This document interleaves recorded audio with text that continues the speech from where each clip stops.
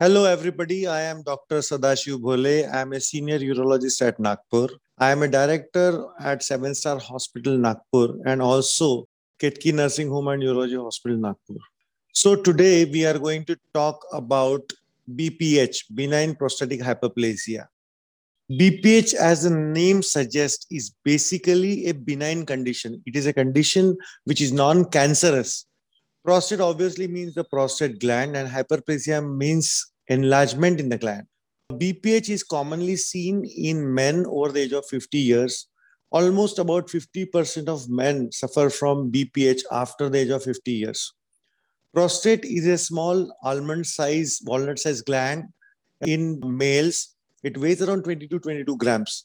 When it increases in size, it can cause obstruction to the flow of urine and can result in poor straining, sense of incomplete void, difficulty in starting urination, as well as irritative symptoms like frequency, urgency, and nocturia. There are excellent methods of treatment available for BPH. You can consult a urologist if you suffer from any of these conditions. The first line of treatment is investigation and evaluation, which is done with clinically and also with ultrasound and some blood test. The patient usually started on medical line of treatment if there are symptoms which bother the patient. Medical line of treatment is safe and it has got excellent results. In some of the patients who have got complications of BPH or who have got very severe symptoms of BPH, the patient has to undergo endoscopic surgical procedures, which are called TURP or HOLEP.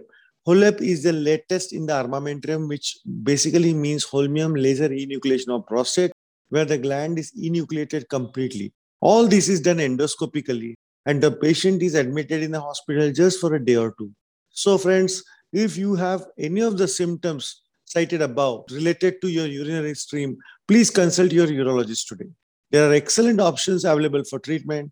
Please avail them and don't let the complications of BPH occur into you or your parents or your near and loved ones. Thank you so much.